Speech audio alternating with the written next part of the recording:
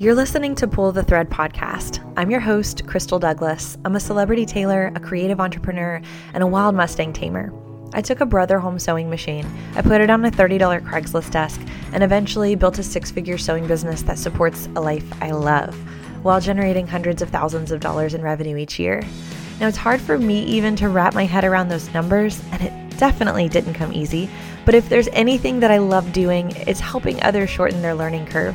I'm sharing what I've learned about entrepreneurship and business building as it applies to craft-based work, and opening up about what I wish I knew when I first started. I'm sharing every tool, trick, and business process I've learned from costuming celebrities, manufacturing clothing, and selling products so that you can stop questioning your skills and start profiting from your work. So you ready? Let's go.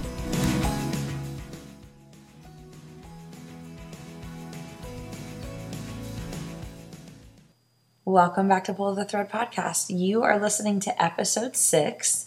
So I'm going to teach you how to build your own supply chain. But of course, it would not be Pull the Thread if we did not pull the thread on a story from the top. So here we go. The story that I have PTSD over still. Have you ever predicted that something bad was going to happen? And your gut was screaming about it. And then not long after ignoring the feeling, all hell broke loose and you were right? And when you were right, it didn't matter because you had to be the one to fix everything. That's what happened to me at the height of stay-at-home orders last year. So times were super uncertain. This was, say, 3 months after we'd quadrupled our overhead and signed the lease on the big space. And I was not necessarily vetting clients anymore. I was just opening the door and letting them walk on in, whether they were ideal or not. And to be perfectly honest with you, I am going to do a separate episode all about attracting and repelling clients because we attract in our dream clients and then we repel the ones that just are not a good fit for us. And thank God we do that these days and we love our clients. But back then, things were super uncertain. And I was saying yes to projects that we probably should not have been saying yes to in the moment. So anyways, back then, I had accepted a project from a client who was not an ideal fit. And now she was new, but she invented a product for a specific industry that desperately needed the product.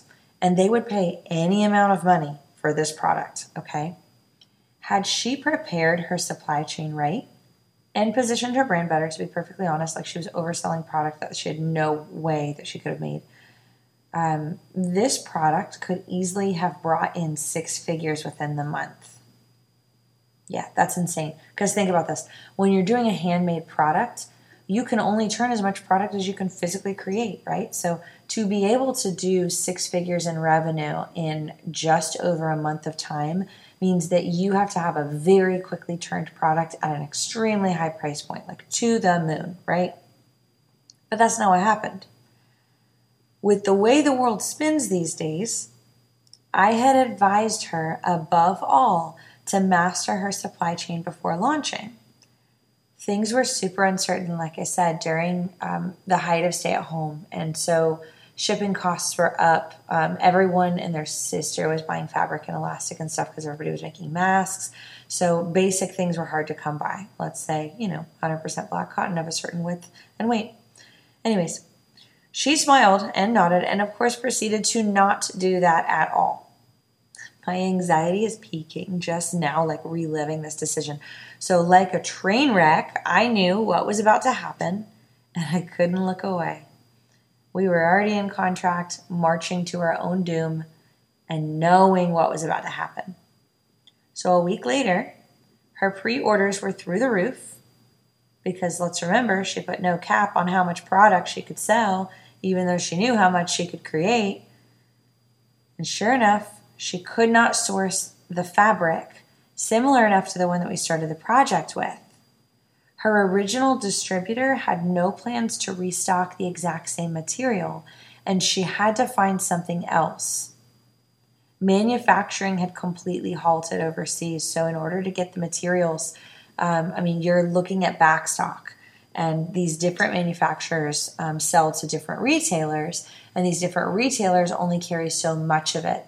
And there's no way that these retailers are going to tell you who the manufacturers are so that you can find out who else is selling the exact same material. Now, our sweet client had to quickly learn that not all cotton is created equal. The inconsistencies were obvious to her customers, and when she substituted an inferior fabric, they put her through literal hell. Over the years of selling handmade products and services, I have seen this more times than I like to admit. And the truth is, most people genuinely don't understand the importance of a bomb-proof supply chain until they get burned by theirs. Everything that will or could ever go wrong in getting your clients their product comes down to not building a scalable supply chain. From sourcing your fabrics in bulk, to finding a tag supplier, to knowing who sells the right notions, to finding the right manufacturer who can complete the job at scale, you have got to lock it down. Now, what sucks is this client got so hell-bent on beating others to market that she skipped all of the steps that would ensure she stay on the market. But just because you can sell a product doesn't mean that you can create it. The way that I see it, and the way that I teach my students, is that you have no business supplying your customers with a product that you can't guarantee them more of. I teach mastering supply chain means taking control of 6 different areas. So here we go. Number 1, the first thing, the most important thing that you're going to lock down in terms of creating a clothing line or building out a product-based business is to lock in your material. What is it? Where is it coming from? Who would you buy from if that distributor stops selling it? That's where you start. I ask every fabric wholesaler or retailer a couple questions before I buy fabric from them for our clients. So the first question is, does the distributor always keep it in stock? How much do they keep it stock? And then I always ask them, how quickly do they ship? Does it take longer if they're shipping more material? And then how often do they restock? Because what if I buy all of it? Or what if somebody else buys all of it? Or what if a pandemic happens tomorrow and black cotton happens to be the fabric of choice? And then I always ask, is there a minimum order quantity? When you're buying wholesale, there usually is, whereas retail, not really. But some retailers tend to only they only sell fabrics in like a half a yard or whole yard increments. And then another question is going to be, what's the actual textile content? Because you're going to need that information for when you order tags. And when they tell you the textile content, they should also tell you the care instructions for the fabric, because that's got to go on the tag too. So if you have that information, then let's say you are trying to pre-sell a product, you're going to know exactly how much product you're going to be able to yield from the amount of fabric that distributor sells. So that way you don't overlist the amount of product that you're going to sell, or you know just about how long it's going to take you to restock between restocking materials for your manufacturer and then giving your manufacturer the lead time to fulfill that order. So that's material. That's number 1 of the supply chain.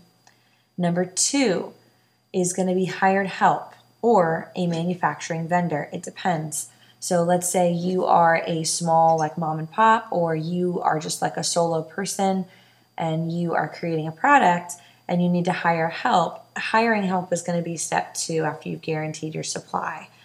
So I'm going to ask any manufacturing vendor or somebody that I'm going to hire and delegate the work to, what is the turnaround for this amount of items? Let's say I want you to make 20 pieces. Let's say I might want you to make 2,000 pieces. What's the turnaround should everything go right? What's the turnaround should everything go wrong? What are we looking at? Machines break, equipment breaks, places flood. We had a sinkhole out front and a blizzard within like a month. Same time. This continues on the theme of Gotham that Nashville's been experiencing this year. Anyways, so what's the turnaround? What happens if I order more? What's the turnaround? Because sometimes ordering more is going to take even more time. It's not going to get faster should you order more items. If it's sequence, it's going to cost you more if you order more product than if you order than if you ordered more to be charged less per unit. It just depends on what's being made. How much is it going to cost? And you have to lock in that price up front with the vendor or the hired help. How much time in advance do I need to get my order in order for it to show up on X date? Because let's say they commit to a 2-week turnaround, but then you were 2 weeks in getting it dropped off, and now they've already ridden into their next manufacturing run, or they've already accepted work elsewhere, and now they're booked for a month. They can't guarantee that 2-week turnaround anymore. What happens if you issue a change order mid-run? Like, for instance, we did an order not long ago where the installation of the waistband changed after we had already started installing waistbands. So technically it stacked a lot of time onto the production run. What are the setup fees? There could be pattern printing fees. There could be just basic setup fees for being within the manufacturer. For instance, it takes my cutter 2 full days just to cut out patterns that designers ship to us or that they have us print out. We can't do that for free. Is there a discount for ordering more or less product? Like I said before, some product gets more expensive the more that you order, and then some product gets less expensive because of batching. So what sort of guarantees are they willing to include within their service? Some manufacturers and some vendors will include a guarantee, and then others will not. It just depends on the nature of the deal. Third thing on the list in your supply chain is notions. Order your notions. That's going to be thread, fasteners, zippers, snaps, decorative haberdashery in bulk up front, and then return what goes unused. So that way you're not stuck paying inflated local prices. And find a notions provider with unlimited stock. Now, one thing that I want to note here is that if you are getting hired help, then you're going to cover all of these things yourself if you're going to have somebody like come in and complete product with you. If you are hiring a manufacturer, oftentimes those manufacturers will cover the cost of one notion, like thread, because they want to be very, very specific of what kind of thread runs through their machines. I know personally that's what I do because I don't want to use anybody else's thread. But fasteners, zips, snaps, all of that stuff is usually up to the discretion of the client or the designer. And then a really good rule of thumb is you sew for the first week or for the first 20% of the order, whatever takes you like the least amount of time to get a good estimate of how much thread you're going to use or how much notions you're going to use if it wasn't something that you could truly calculate. And that way you can go ahead and run some numbers and you can return whatever's going to go unused within your return window. And that way you'll get a little bit of money back and save a little bit of cash on your work. Number 4, fabric tags. Fabric tags are the tag inside of your clothing, and it's required by law. So any item that touches the skin is required by law to have a tag sewn into it, whether it is a pillowcase, a jacket, a shirt, pants, anything. It must display the country of origin, the textile content, and care instructions. Now listen, there's a caveat here to this, okay? When it says country of origin, that tag has to say what country the fabric was made in, not the garment, the fabric, okay?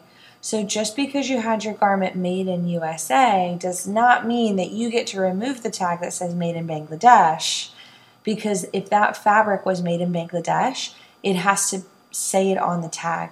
The reason being because there are people out there that have different allergies to different dyes, and they have it down to a science. So like some people are allergic to dyes, anything from China that's like pigment dyed, right? So they need to know what's on that tag, or you could really get somebody hurt. So that tag needs to say the country of origin, where the fabric was made, the care instructions, and then the textile content, which you will get from the material provider that you locked in step 1. You're going to want to go ahead and secure your fabric tag supplier for the long haul. Now, a separate tag is not going to be related to the textile content or the care instructions. That's going to be your branded tag. So I truly advise people to order this tag separate.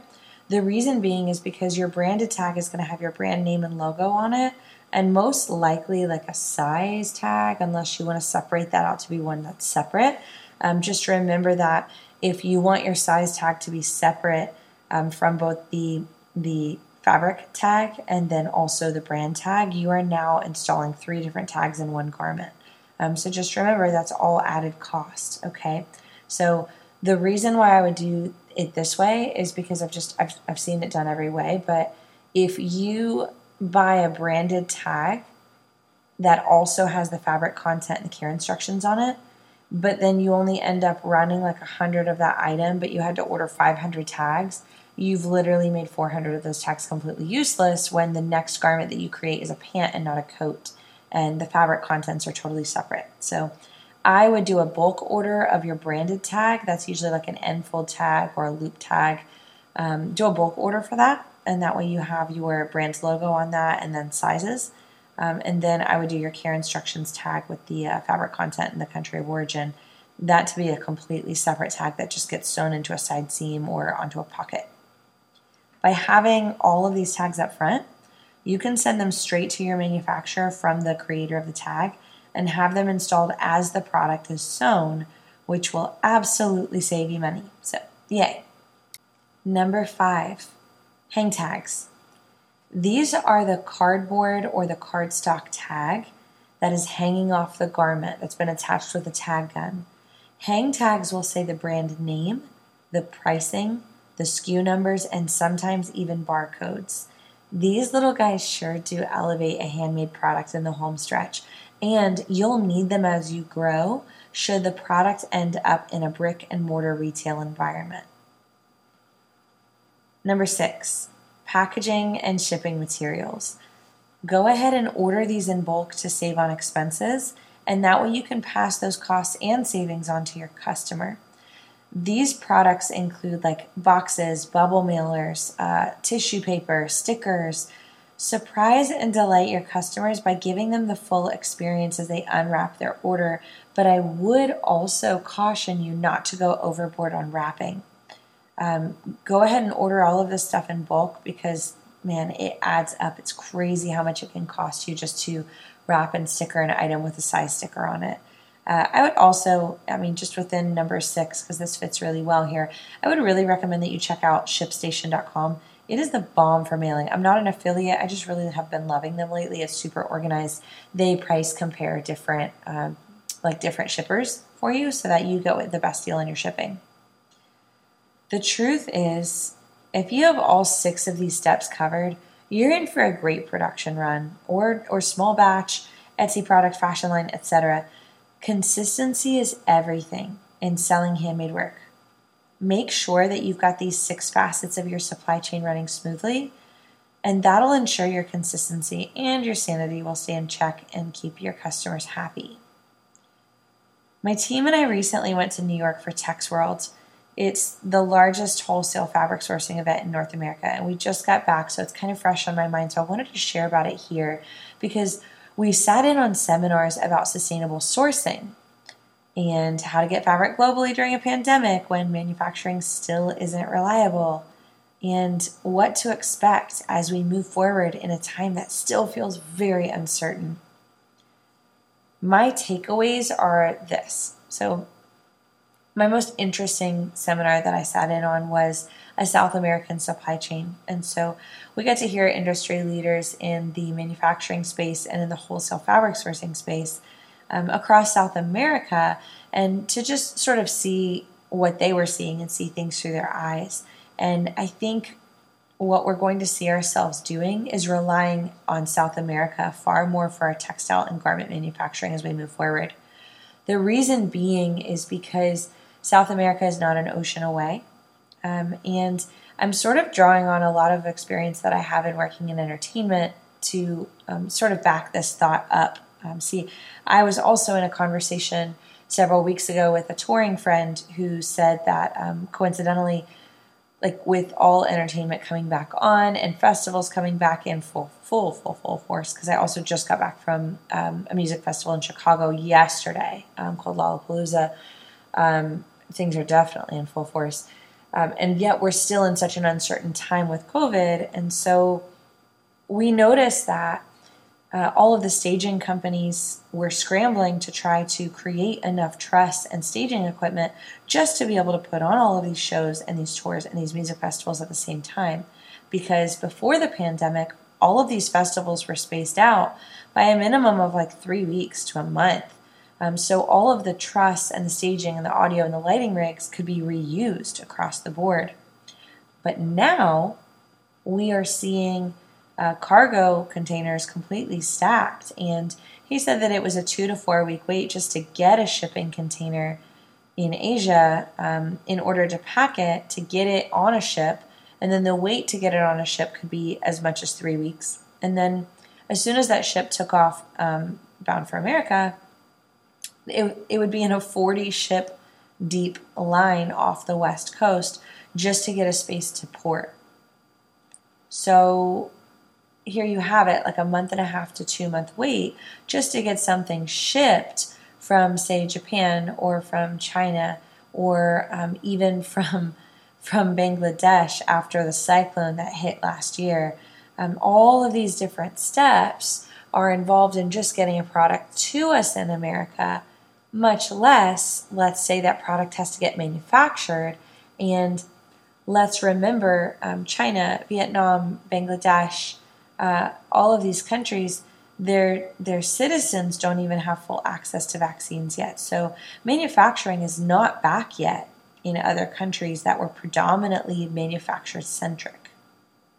So this is just this huge perfect storm cluster of trying to get product, trying to get materials, notions, fabrics, all of these things made in APAC.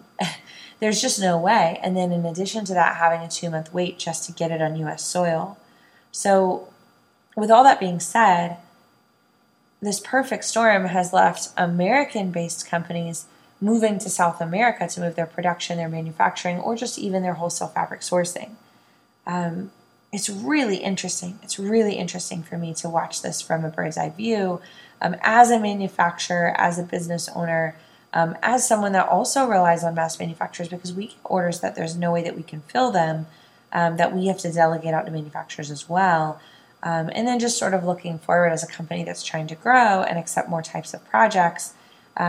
Even like, let's say in the sustainable sourcing vein, there are certain companies that have made leaps and bounds in manufacturing knitwear, which is, historically it's not sustainable. It has plastic in it. If it stretches, it has plastic in it. So all of these conversations are being had at the table at Tex World. It was super, super interesting.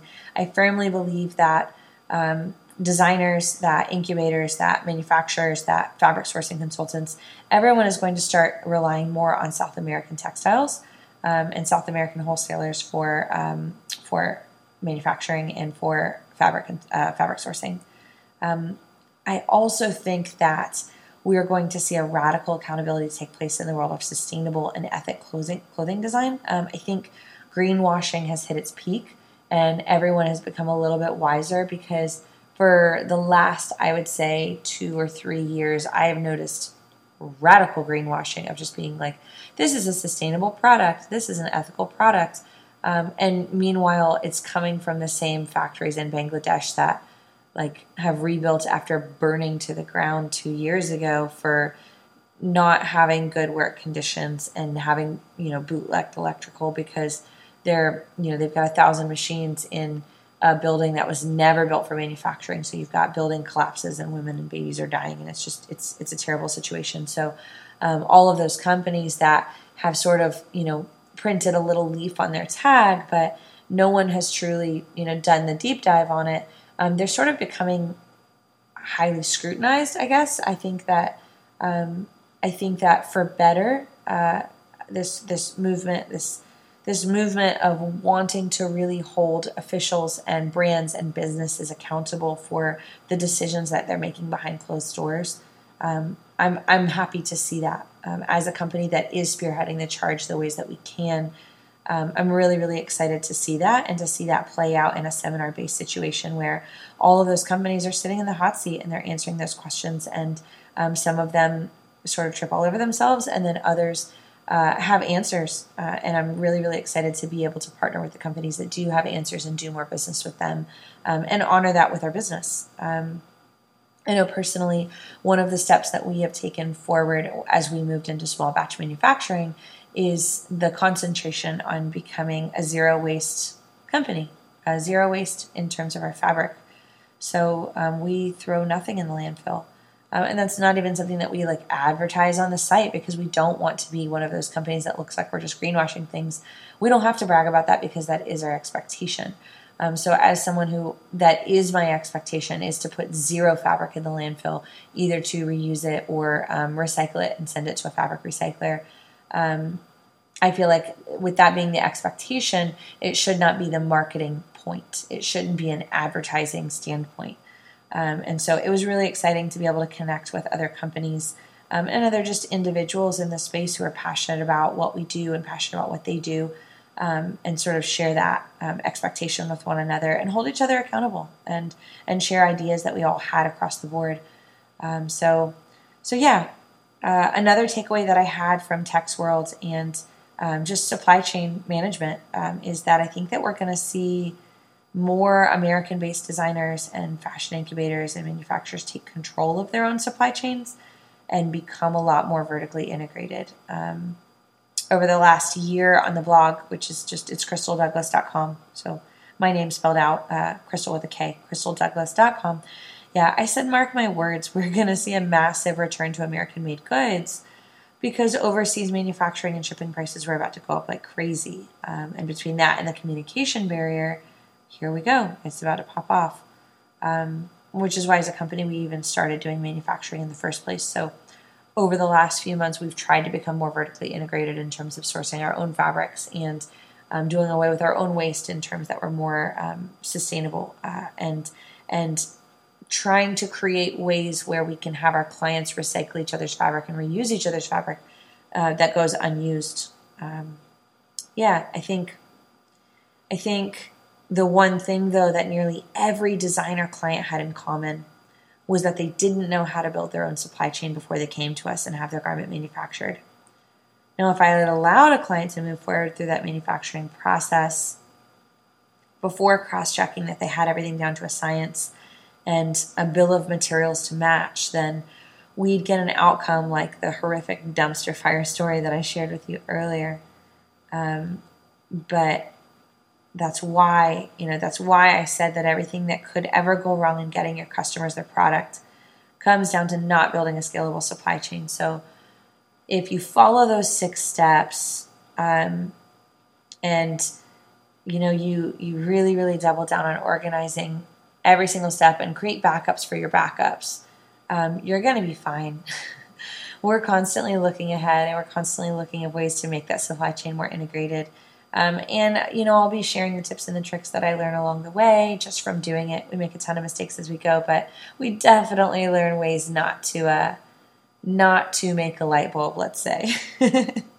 And then I think one final point that I have in creating that vertically integrated supply chain, as we are definitely nearing the 30-minute mark on this episode, is what I've seen as a manufacturer recently in terms of fast fashion. So as you go back to securing your manufacturer or securing your hired help, and touching on sustainable fashion, is if you're committed to good quality and you're committed to slow fashion, you can't turn around and want something tomorrow.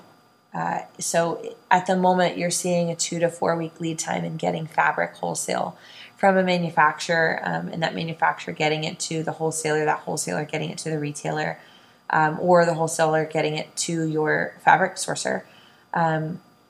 That's all before your manufacturer or your hired help even gets to lay their hands on it or lay a pattern over it or a marker over it and then cut it and then deck it for it to be sewn and finished and quality checked.